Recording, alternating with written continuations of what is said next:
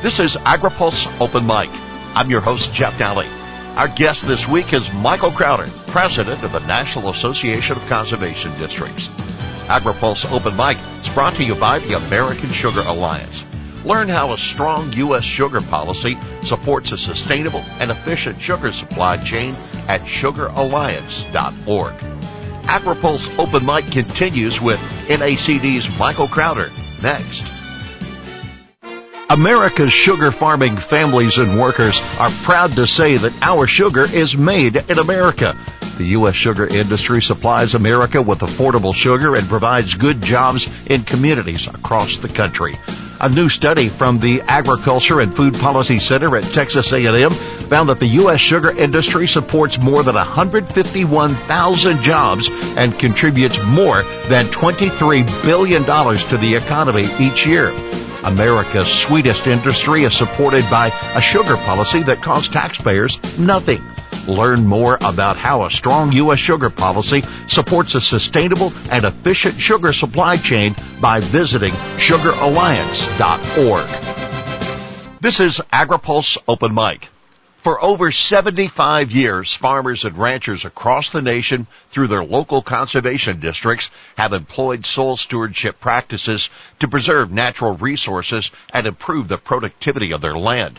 Washington State farmer and president of the National Association of Conservation Districts, Michael Crowder, says it's gratifying to see Washington leadership identify the work of conservation districts as a solution for climate change. Crowder says there's a paradigm shift in D.C. Everybody's come for conservation in the past, and not just the last couple farm bills, but for many farm bills in a row to make ends meet in ag. But now with the Inflation Reduction Act and discussions on Farm Bill, conservation is no longer the whipping child of where you're going to find excess funds, and we're proud of that. We work very hard to make sure that conservation is in the forefront of agriculture because it's very important. Do we risk the mission of conservation programs, of NACD, to try and satisfy calls for sustainable intensification or carbon sequestration in relationship to climate and climate change? Well, I would look at it slightly different, is that NACD has worked for 76 years on conservation work, and you can call that another thing, climate smart agriculture. That conservation is climate smart agriculture. So when you're looking at cover crops and reduced tillage and other factors like that, that's what we've been working on, Jeff, for 75 plus years. If you could fast forward 75 years, we would look like we were in ancient times right now. You know, our grandfathers moldboard plowed and they disc and cleaned up the field because they didn't have the chemistries that we have now, and they didn't have the knowledge of soil health, carbon sequestration, and others. So if you fast forward 50 years, it's going to look totally different. We'll probably have different genetics, different plants. We'll be still growing corn, but hopefully we'll be in the 500 bushel range. So you just can't compare that long ago to now, because we will continually evolve in our chemistries, in our breeding programs, and in our research and on soil health. But from 75 years ago to today and 75 years in the future, will the mission change? I would say the mission is always going to be soil health, clean water, water quantity. The mission won't change, but how we get there will certainly change as we learn more. We look back on what we've learned from mistakes in the past. So certainly the mission will be similar. NACD's mission is locally led, incentive-based conservation. And that will be our mission 75 years from now. But how we accomplish that will most likely be drastically different than it is right now. But have you accomplished your mission over the past 7.5 decades by a one-size-fits-all approach or mandatory controls over producers and land? Well, of course not. You take my area in eastern Washington State. We get 6 inches of rain. Last year we were in the low 120s. Your guest last week, Nicole Berg with the National Association of Wheat Growers, was talking about getting 3 and 5 bushels an acre. That can't be the same as what I have. I'm in Arkansas today, You can't have the same in Arkansas and Eastern Washington, and you can't have the same as Guam and Vermont. So you can have big government programs, but you got to have that local control, that local ideas about how you implement those big conservation programs. Source, the topic of much discussion last week, and even as we wrapped up the congressional calendar, was the NRA legislation. Senator Boozman was concerned with writing farm policy outside of the agriculture committees and in reconciliation. And on our Newsmaker program last week, Spencer Chase, Illinois Representative Rodney Davis mused that if those funds were to come through for conservation, then it might mean less interest in the new Congress in writing a farm bill if that was to be addressed. How do you see this reconciliation legislation toward conservation and the process ahead for new farm policy? Well, the Inflation Reduction Act is historic funding. If passed, it's historic funding for conservation. You're talking $18 billion for farm conservation programs through the Farm Bill that currently are awarded at 30%. So 70% of applicants for EQIP and CSP have to be turned away because there's not enough money. So we can use this money. I say that and recognize that this came with a 51-50 vote down party lines. And I'm in Arkansas right now, and I talked to Senator Boozman this morning, and he shared with me that his concern is on the Farm Bill discussions. It's in the historically been a bipartisan discussion. So when you have this reconciliation with these historic funds that are great for producers and great for conservation districts, but there is a concern as you go forward on how that is treated in the 2023 Farm Bill. So my stance as president of NACD is this is fantastic for the work we do. But we recognize that there's some that aren't going to be happy about that, and we're going to work with both sides of the aisle as we go down this road with the 2023 Farm Bill. But recognizing Congressman Davis' comments, if Congress were to say, well, we address confirmation and we'll just kick the can on the Farm Bill, is that adequate? I don't think so. You know, he certainly knows more about that than I do, but I can tell you it's such a strong program, urban, rural. Everybody in the country in some way or another is affected by the Farm Bill, if they're producers or food stamps, or if you buy food at the grocery store. Everybody is affected by the Farm Bill. So you've been around a long time. You know that some Farm Bills get kicked down the road, and that may happen. We hope not. But we think that this could be a baseline funding and be rolled into the Farm Bill. It's just too many unknowns at this point to know what's going to happen if this is passed and as we move forward down the road. And we recognize this is outside of the norms for how you're funding ag work. So let's talk out loud a little bit about this, knowing that at the time of our conversation we don't have full details. But the Congressional Research Office in advance suggested the RA bill would have $19.5 billion for ag conservation and $18 billion for existing Farm Bill conservation programs. So with that, we've been here before with legislation being considered and then ultimately regulations that bring it into play.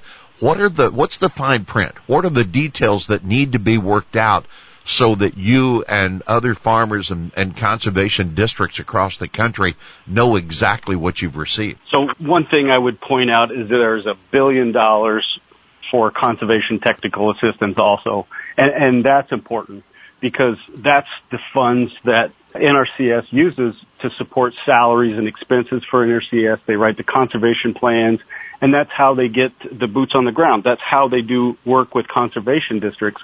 So that $1 billion is going to play a huge role in being able to put this money onto the ground so we can get that done. I just was able to talk to Chief Cosby earlier today, and you know they're planning for that. They want to be ready and not be able to put the work on the ground.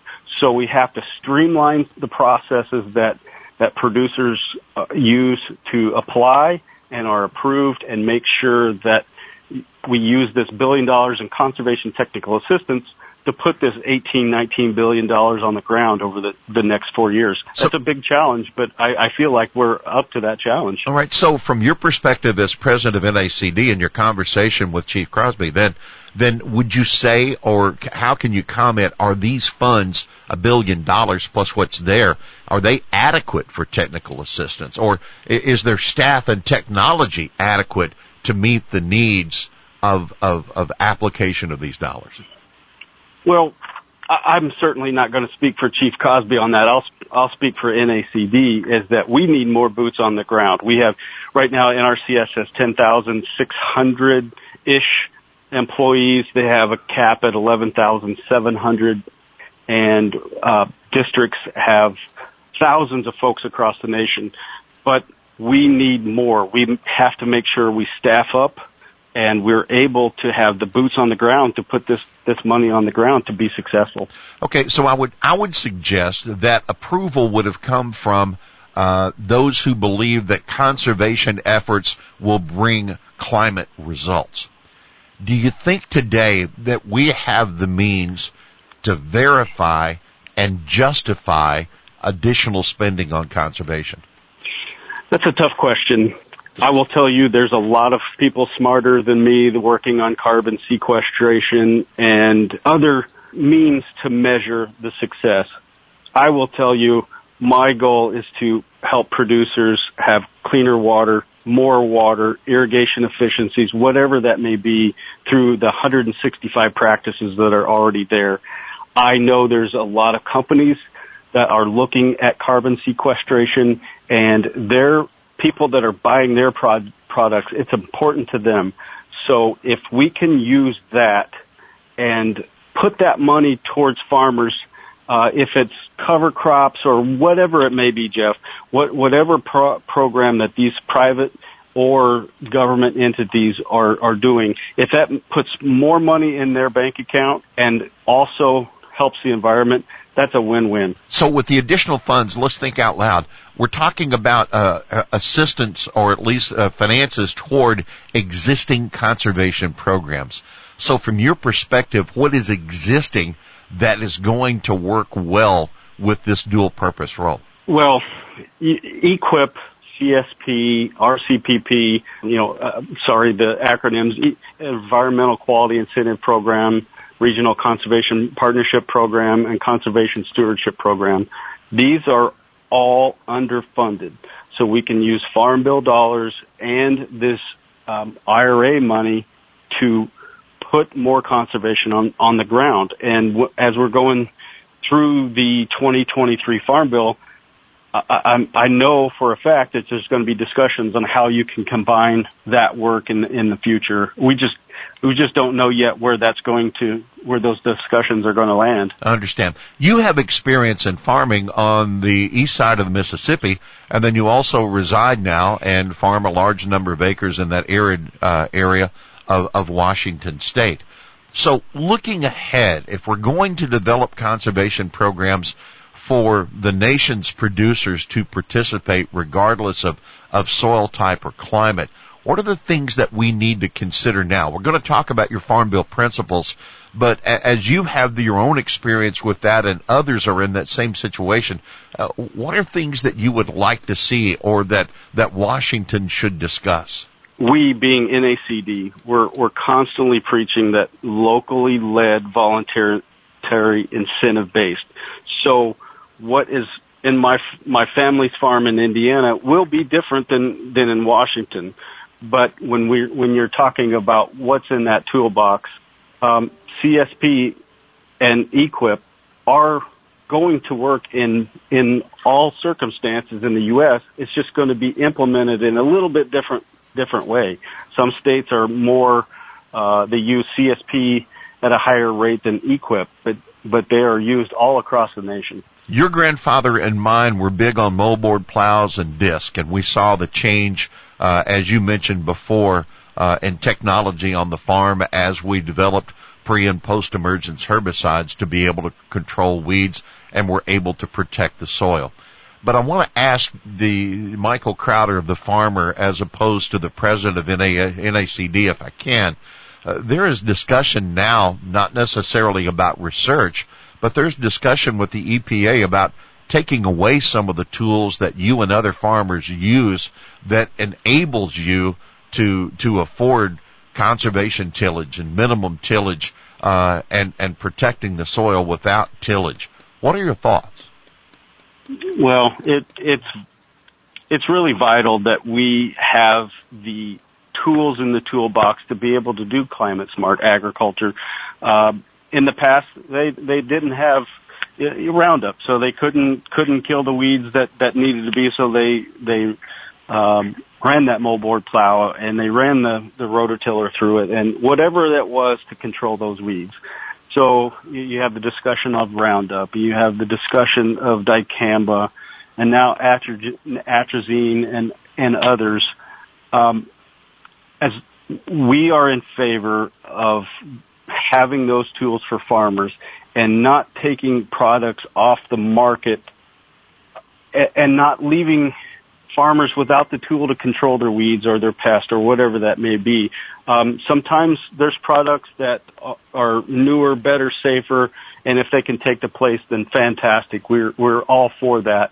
But if there's no way to do that, it's a struggle for farmers. And, adding on just the EPA taking some stuff away, Jeff, it's hard to buy Roundup. It's hard to buy other products. We have issues in the supply chain right now. So all those tools aren't there for all the farmers. And if you can get them, they can be really expensive. Well, and tongue in cheek, Michael, it was Les Nessman on WKRP in Cincinnati, the show, that bragged about winning the Silver Sow Award. And I note that you have received the Wood Duck Award and the Silver Mallard Award from Ducks Unlimited. And it wasn't too long ago, that Adam Putnam was here, the CEO of Ducks Unlimited. How important are sportsmen and other environmental groups partnering with agriculture, partnering with NACD to get a farm bill across the goal line? I would say it's very important. Adam Putnam, the CEO of Ducks Unlimited, he's a friend of mine, and he was up at the ranch duck hunting with me last year, and I listened to his interview, and a lot of places in there, if you would have taken his comments, it would go under my name. That's how close some of the conservation groups are, and I have worked quite extensively with Ducks Unlimited and their staff on their farm bill ask, and we certainly aren't going to agree everywhere, and that's okay. We work with National Wild Turkey Federation, and you can either call them hook and bullets or fur and feather or whatever you want to call them. We call them conservationists, and we want to work with those groups. We want to work with our commodity groups, but we have a lot in common with Ducks Unlimited and Turkey and other groups of where we would like to see the farm bill end. Now, again, we're not going to agree all the time, but we're going to agree most of the time. So let's move to another area. NACD has developed farm bill principles. What was the process that you went about with those, and what are the means now that you impress these principles on those who will be writing policy? Yeah, so I called a Farm Bill Task Force last year, and it's represented by core partners and each region of NACD, so each region of the U.S. and the territories. And we got together and we talked about the farm programs of EQIP, CSP, CRP, others that at a very high level, a 30,000-foot level, what do we like about them and what do we think we might need to change? So we haven't got into that part, so we wanted to get these high-level principles, like our principle number one, our locally led voluntary incentive-based conservation model. That is probably going to be our number one principle. So we discussed, are we for increased conservation title funding, or are we going to be satisfied with the 2018 Farm Bill? And after a lot of discussion, we decided we wanted to work on increasing Title II conservation funding.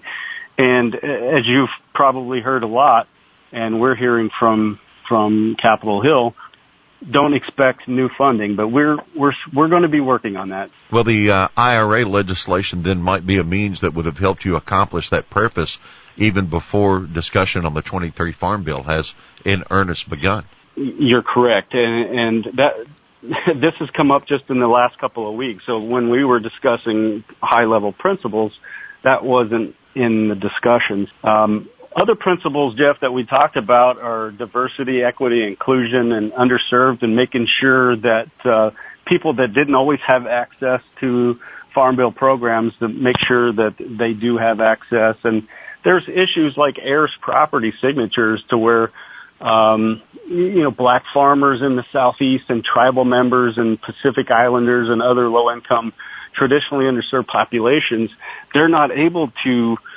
sign contracts for Farm Bill because they don't have clear title of the property that they may have been on for generations. So issues like that we're in favor of. We have a true commitment to working lands. Technical assistance and conservation are the bedrock of what we do. So we're always for that. And a principle that really matters to us is that an agricultural operation has to be economically feasible. And if farmers aren't making money, they're not going to be signing up for conservation programs. They're not going to be doing the work that they need if they're not economically viable. So that's something that is really important to all of us. Climate change is an issue that everyone is talking about now, and in 2 Farm Bills ago, I don't know if it was even mentioned, and now it's going to be a major component of what we're talking about. Other principles are Farm Bill education, streamlining and simplifying conservation programs and applications. And if this influx of money actually does come from Inflation Reduction Act, that's going to be really important that we're able to get the people signed up and applications through so we can put that work on the ground.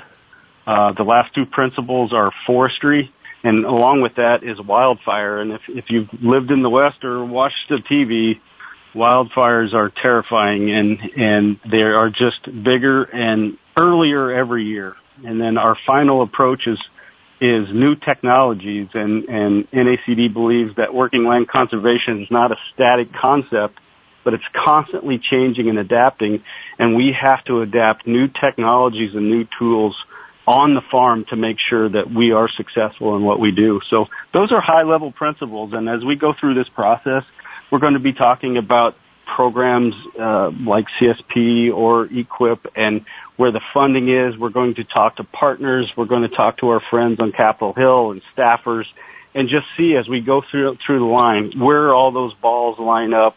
And, when you get down towards the end of the bill, then we're going to take real solid stands on those types of issues. Well, Michael Crowder, we want to thank you for your work of service as an environmentalist, as a steward of the soil, and also as a leader of fellow stewards across the country in the National Association of Conservation Districts. Thank you for being a part of this edition of Open Mic. Michael, it is Open Mic, and today you get the last word. Thank you, Jeff. First, I would just like to thank you and Spencer and Sarah and Hannah and the rest of your team. You do a wonderful job in keeping all of us up on ag and conservation, and I listen to all of your work, and it's a true honor to serve as president for NACD, and I've traveled all over the U.S. I've been to 5 U.S. territories now, and I just love visiting with the producers, going onto their farm tours and having them be so excited. They're showing you what they're doing for their farms and their cattle and their crop. We all want clean soil. We all want clean water, and it's just an honor to be able to meet this many people and represent all of our employees and supervisors across the nation. We have 3,000 districts and 17,000 supervisors in almost every state and county in the nation, and it's just an honor to be able to represent them, and looking forward to the next Farm Bill. Thank you very much. Our thanks to Michael Crowder, President of the National Association of Conservation Districts, our guest this week on Open Mic. AgriPulse Open Mic is brought to you by the American Sugar Alliance. Learn how a strong U.S. sugar policy supports a sustainable and efficient sugar supply chain at sugaralliance.org. For AgriPulse, I'm Jeff Nally.